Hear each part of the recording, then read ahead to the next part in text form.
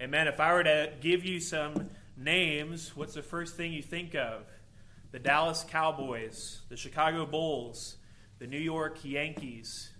If you're like me, if you're the Cowboys, you may not think good things about them, but I automatically think of their uniforms, right?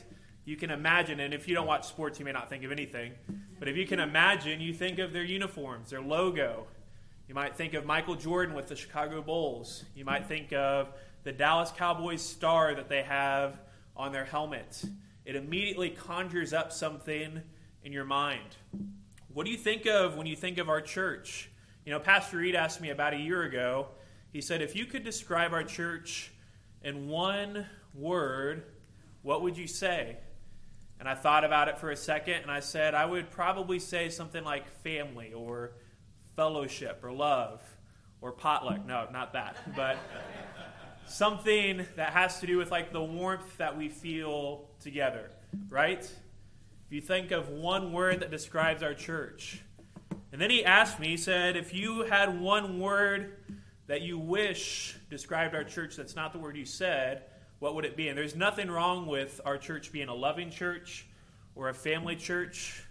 But if you had one word that you wish described our church, that you wanted our church to be, what would it be? And I thought about it and I said healthy. See, because health doesn't depend on numbers necessarily. It doesn't depend on programs. But it's something a big church, a small church, or somewhere in between can be. Now, I'm not saying our church isn't healthy, but I want us to think this morning about what defines our church. What defines our church? Maybe in your mind it's the little squirrel that sits on top of the counters in Bible study, right? And when we get off track, it starts staring at one of us. Maybe you think it's the church building. Maybe it's people that you see here. Some of my friends, some other pastors might look at this church and say, oh yeah, that's where Lance pastors. That's Lance's church. Now, I don't think it's my church by any means, but you understand what I'm saying. Maybe other people in the community think about Operation Christmas Child, the things that we do as a church. What defines our church? And what do we want to define our church? Like I said earlier, I think we would want our church to be healthy. To be healthy.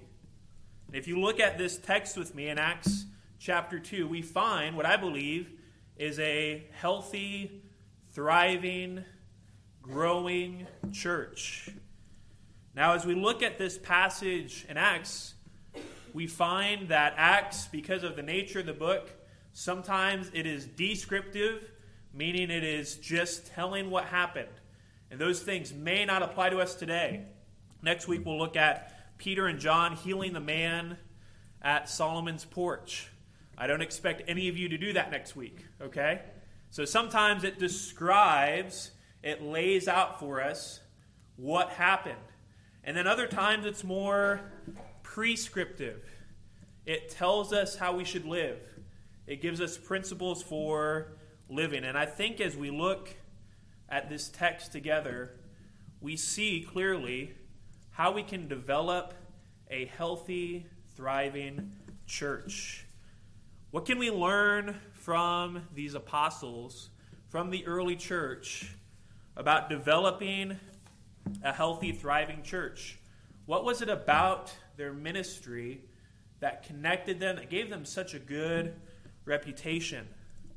And as we see in this summary statement this morning, I hope it encourages you, encourages us on how we can develop this kind of church culture here. And I want to say a few words about summary statements in Acts.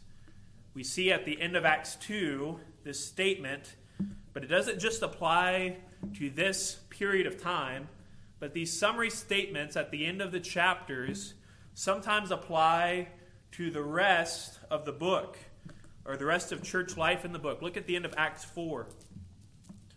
We see a similar thought or a similar type of statement there about the early church. And these summary statements were typical of Greek historians at this time, which Luke was, in describing what life was like as a church. This is what life continued to be like even after Acts 2. So this is Luke giving Theophilus a picture of what the church life was like. Not all of this happens in between Acts 2 and Acts 3, but this is what they continued to do. So let's look this morning at how can we develop a healthy church culture. First of all, learn how to have the right priorities. Learn how to have the right priorities. Look at me at verse 42. And they devoted themselves. What does it mean to devote yourself to something? It means to persevere in, to continue in, to be steadfast in something. If you remember at the end of Acts 1, we saw the apostles persevering in prayer, continuing in prayer as a group. It's something you have to work at. It's something you are committed to, that you're holding steadfast in. It comes from the Greek word proskatero. And we see that they're devoted, that they're committed, that they are working at these different areas, and there's 4 of them. These were their priorities. If you think about churches today, what do they prioritize? Some of them, it's their worship team. Some of them, it's their outreach programs. None of those things are necessarily bad, but what do they prioritize? What did the early church prioritize? Look with me at verse 42. They devoted themselves, first of all, to the apostles' doctrine, to sound teaching. Teaching was in part of the everyday lives of the early church. It was more than just the Sunday gathering.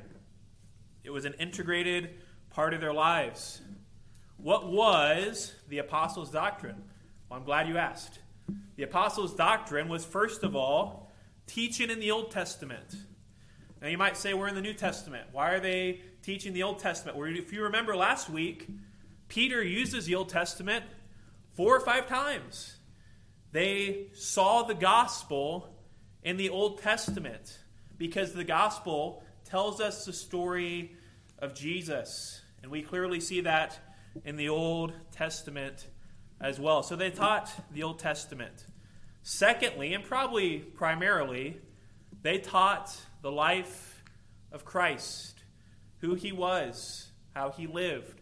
Remember, these apostles were eyewitnesses of Christ. They saw him. They spent time with him.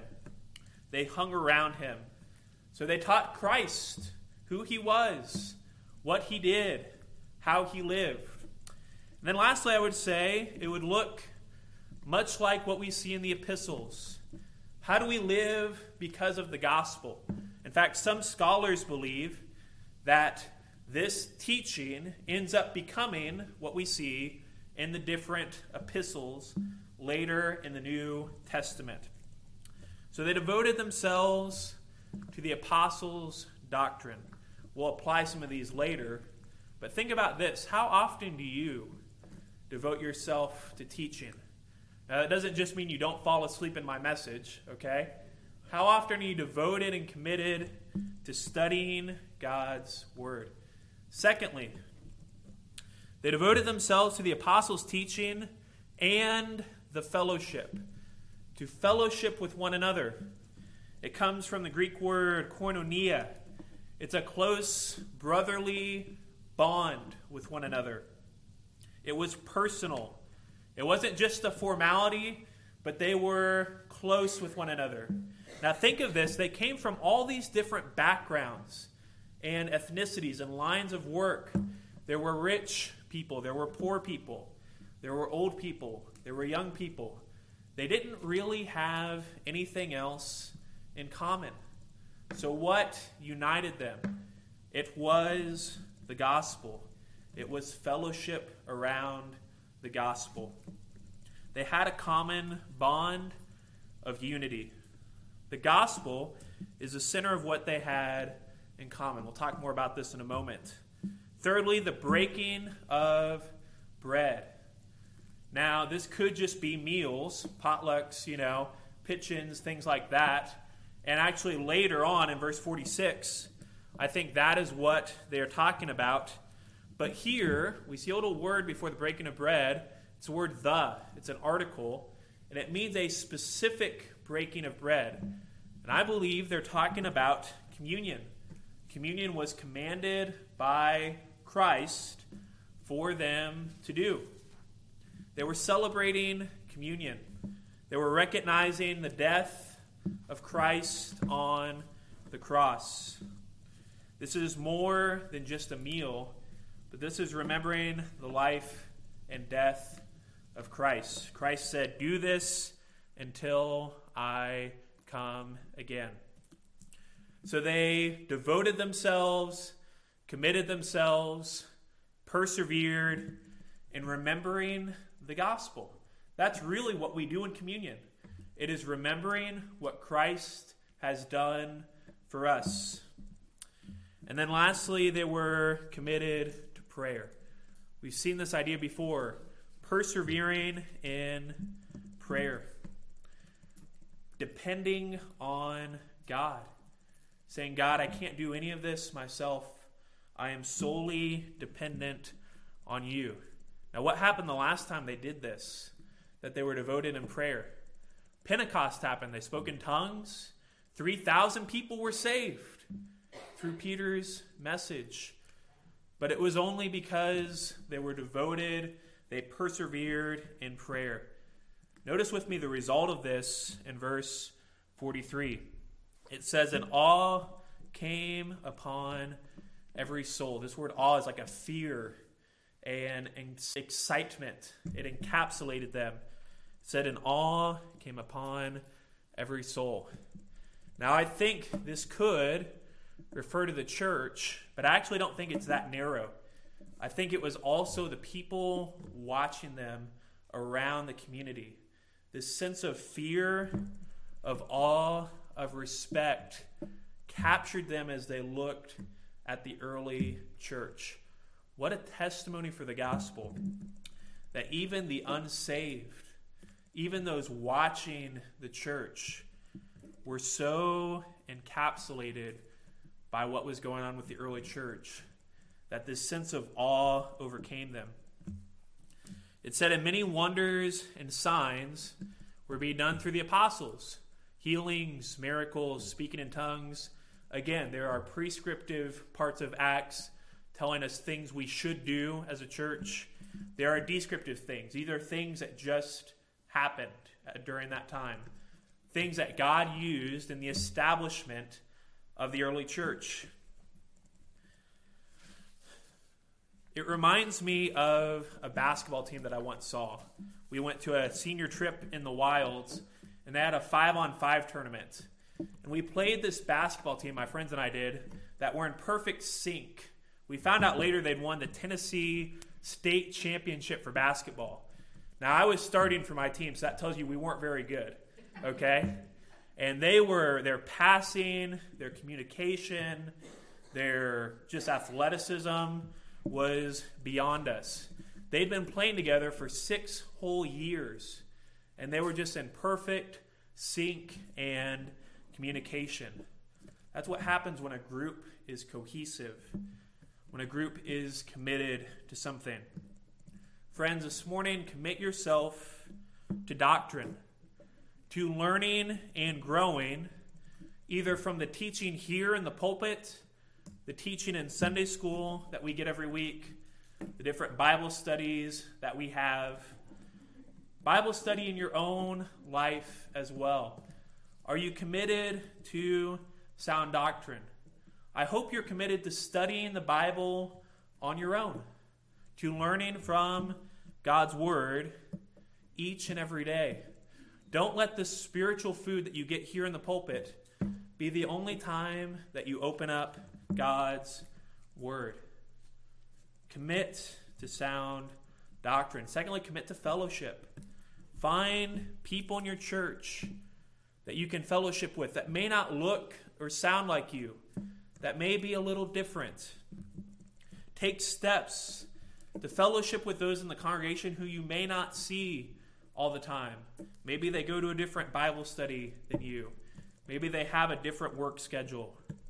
Commit to fellowship.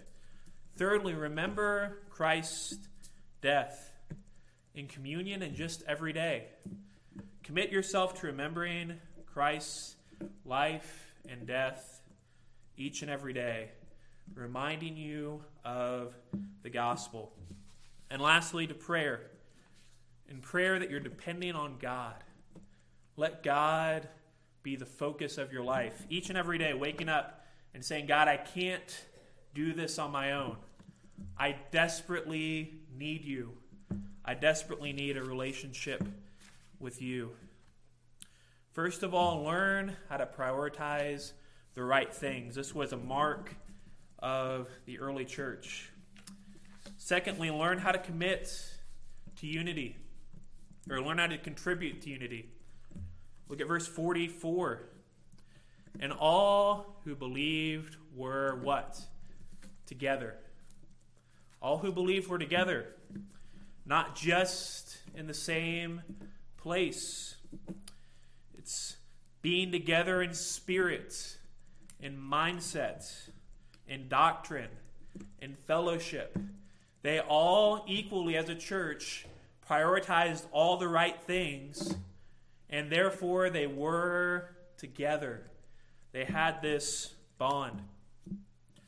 And all who believed were together. And notice, and they had all things in common. It didn't mean necessarily that they had the same sports teams that they liked or drove the same cars, but they had the things that mattered in common. They had unity around doctrine. They had unity around the gospel. This is a type of unity that we should intensely desire as a church. Now, does this mean we're all inclusive and every other place that calls itself a church we partner with? No, in fact, I think it's the opposite. I think this causes us to want to preserve the gospel. And when we see other organizations, other churches that aren't preaching the gospel as they should, we confront them. We question them, and we refuse to partnership with them. Not because we don't want to be inclusive, but because the unity we have, we want to preserve because it is important. These were not ecumenical people. These were not people who were willing to bend on the gospel. These were people who held firm to the gospel message. Notice the strength of their unity in verse 45. And they were selling their possessions and belongings and distributing the proceeds to all as any had need. They were selling their stuff. Property seems to be in view here. They were selling large amounts of land, their possessions, their proceeds, all the things that they had. Was this required? No. Is this part of being a Christian? You just sold everything you had? No, I don't think so. Was it because they thought Christ was coming back right then? There's some people that think that. They think, oh, Christ is coming back right then, so I'm going to sell everything they have. No, I don't think that's what they were doing either. Rather, they were doing this because people had need. Because there were those in the life of the church who had need, and so they gave of their own possessions. They gave of what was just worldly and temporary.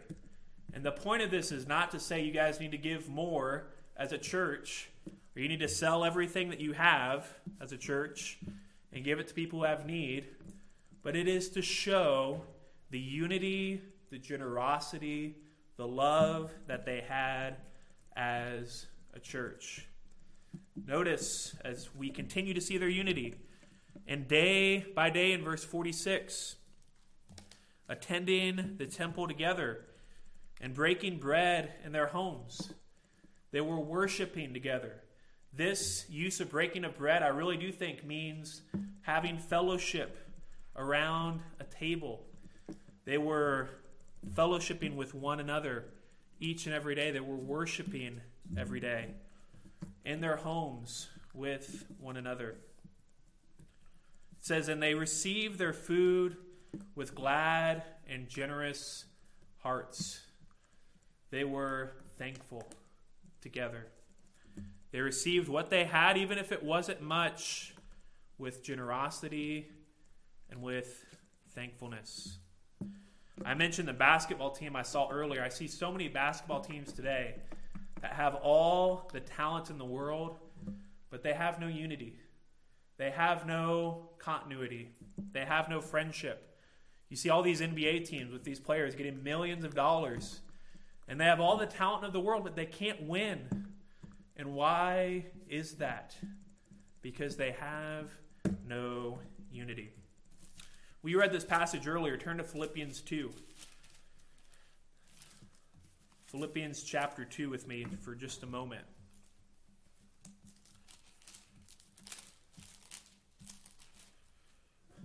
I want to show us what I think the key is to unity. In chapter 1, we see Paul's call to unity.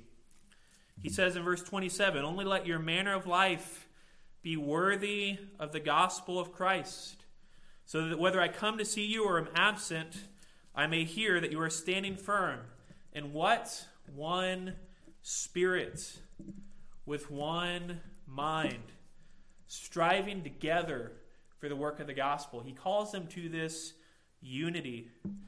And then in chapter 2, he shows them the key to finding this unity. So if there is any encouragement in Christ, any comfort in love, any participation in the Spirit, any affection and sympathy, complete my joy by being what? Of the same mind, of one accord, this unity. Having the same love, being in full accord of one mind. And how do we do this? Verse 3, do nothing from selfish ambition. What leads to unity? It's not thinking of myself. It's not thinking of my own desires. Do nothing from selfish ambition or conceit, not wanting what others have, not being envious, not being jealous, but instead, there's the key word, in humility. Humility is the key to unity. If you want to look at a church and why they split and why they have all these problems of disunity, it's because they're proud. It's because they're not humble. It's because they only think of themselves. He says, in humility, what? Count others as more significant than yourself. If you want others to be bonded to you in fellowship, if you want others to be of the same mindset with you, think of their needs before your own. Put them on the pedestal. Care about what they need. You might say, well, what if they don't do that back to me? What if they don't think of my needs? It's called humility. You don't know if they're going to do the same back to you. Verse 4, let each of you look not only to his own interests, but also to the interests of others. What brings unity in the body of Christ? It is humility. And who is the perfect example of this humility? Look at verse 5. Have this mind among you, this humble mind, which was in Christ Jesus. He was the humble one. He was the one who originally didn't think of his own interests. He was equal with God. He was God. He had everything that he could ever want, but he emptied himself. He gave of himself. It says he took on the form of a servant. Christ humbled himself for what? For unity. So that we could be together with him in one body. C.S. Lewis says, humility isn't thinking less of yourself, but it's thinking of yourself less. If you want unity in the body of Christ, be humble. Think of others' interest. Put others above yourself. This is not easy for us to do. It's not easy to be generous sometimes. It's not easy to think of others before I think of myself. These are hard lessons, but they're essential, but they're important. And they're what I believe the early church devoted themselves to, this unity of mind. Now look lastly with me, we learn how to contribute to unity. Look lastly with me, learn how to depend on the Lord. Learn how to depend on the Lord. Verse 47, praising God. They were thankful to others for their gifts. They were also praising the Lord. Praising God and having favor with all the people. And the Lord added to their number day by day those who were being saved. They praised the Lord. They were thankful to God. They depended on Him. Who's the one that is giving them this increase in number? It's God. It is the Lord. They praised Him. They recognized that God is the giver of all good gifts. You know, Peter had just preached a sermon in which 3,000 people had been saved. And if Peter were maybe a modern-day evangelist, he might write a book on how to preach a sermon that gets 3,000 people saved. But instead, they depended on God. Why? Because they recognized that it's really God that all of these things come from. Turn to Ephesians chapter 1.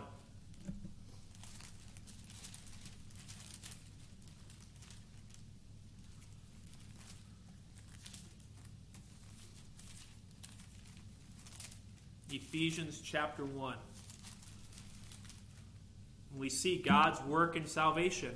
Verse 3, blessed be the God and Father of our Lord Jesus Christ, who has blessed us with every spiritual blessing in the heavenly places, even as He chose us in Him before the foundation of the world, that we should be holy and blameless before Him.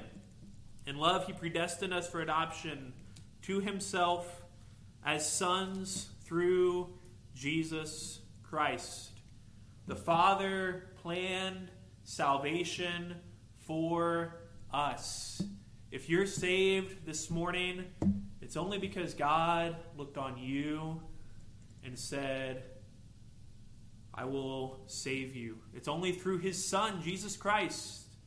Paul continues to talk about Him. He predestined us for adoption to Himself as sons through Jesus Christ, according to the purposes of His will, to the praise of His glorious grace, with which He has blessed us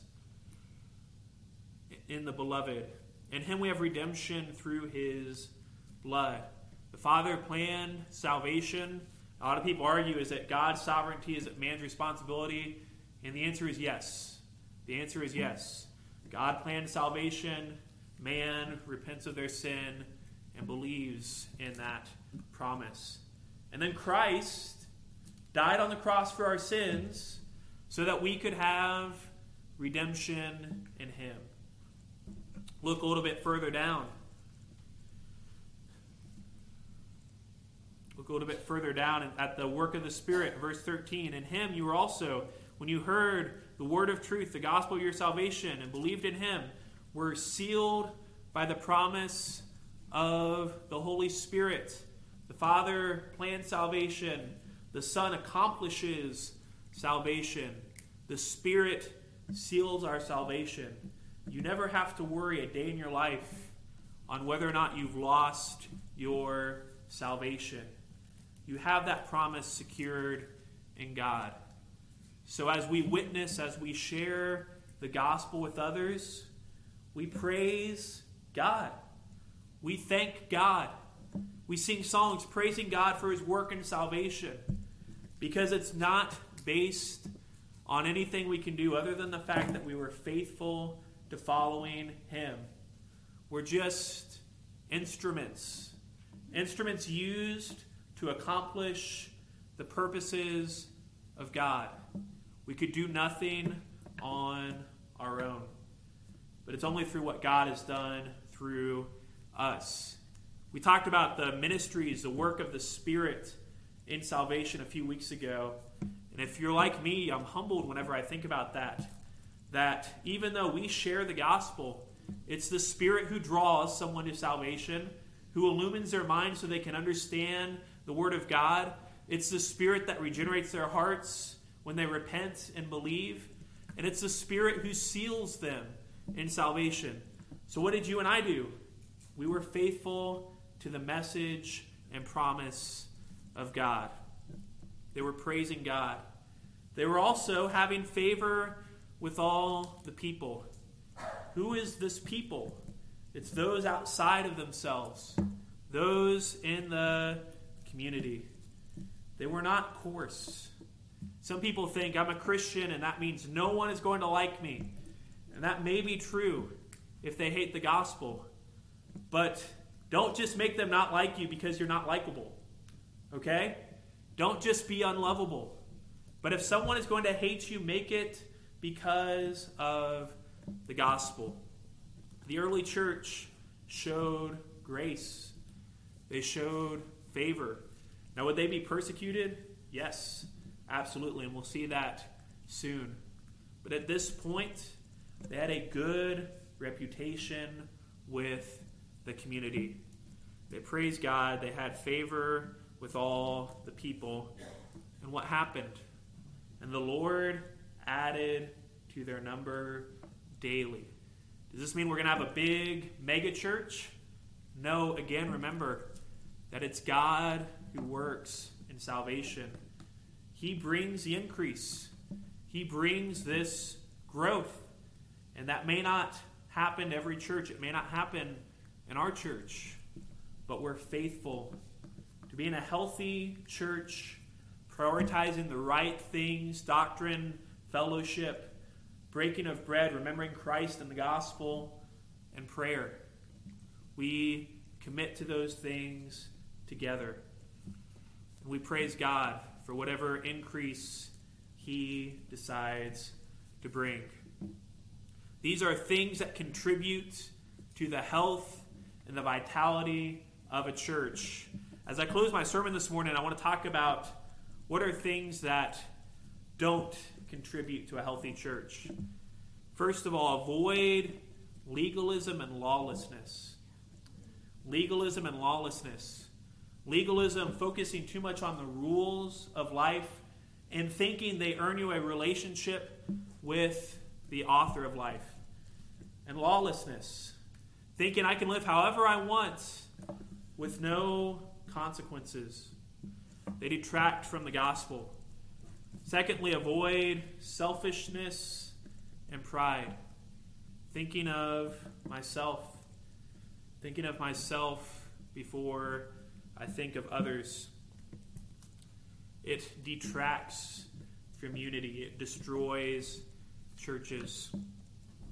And lastly, avoid foolishness and ungratefulness. Foolish thinking, not being wise, not being humble, and ungratefulness, not recognizing that every good and perfect gift comes down from God above. These are detractors to a healthy church. These things are what makes the church look bad and foolish in the world. And they do not contribute to the health of the body of Christ. Friends, learn how to prioritize the right things. Learn how to commit to unity above and beyond your own self, your own interests, your own priorities. And then learn how to depend on the Lord. that it is God who works. And we may get frustrated and tired sometimes waiting on him to work. But we trust in him and in his promise. Let's pray. Father, we thank you for your word. We thank you for how you work through your word in our lives. God, may we be faithful. As we sang this morning, may those who come behind us find us faithful. May our children, grandchildren, those who are in this church generations after we leave, may they know of us that we were faithful and steadfast to the gospel. Lord, may we be obedient children to you and your work. We ask all this in Christ's name. Amen.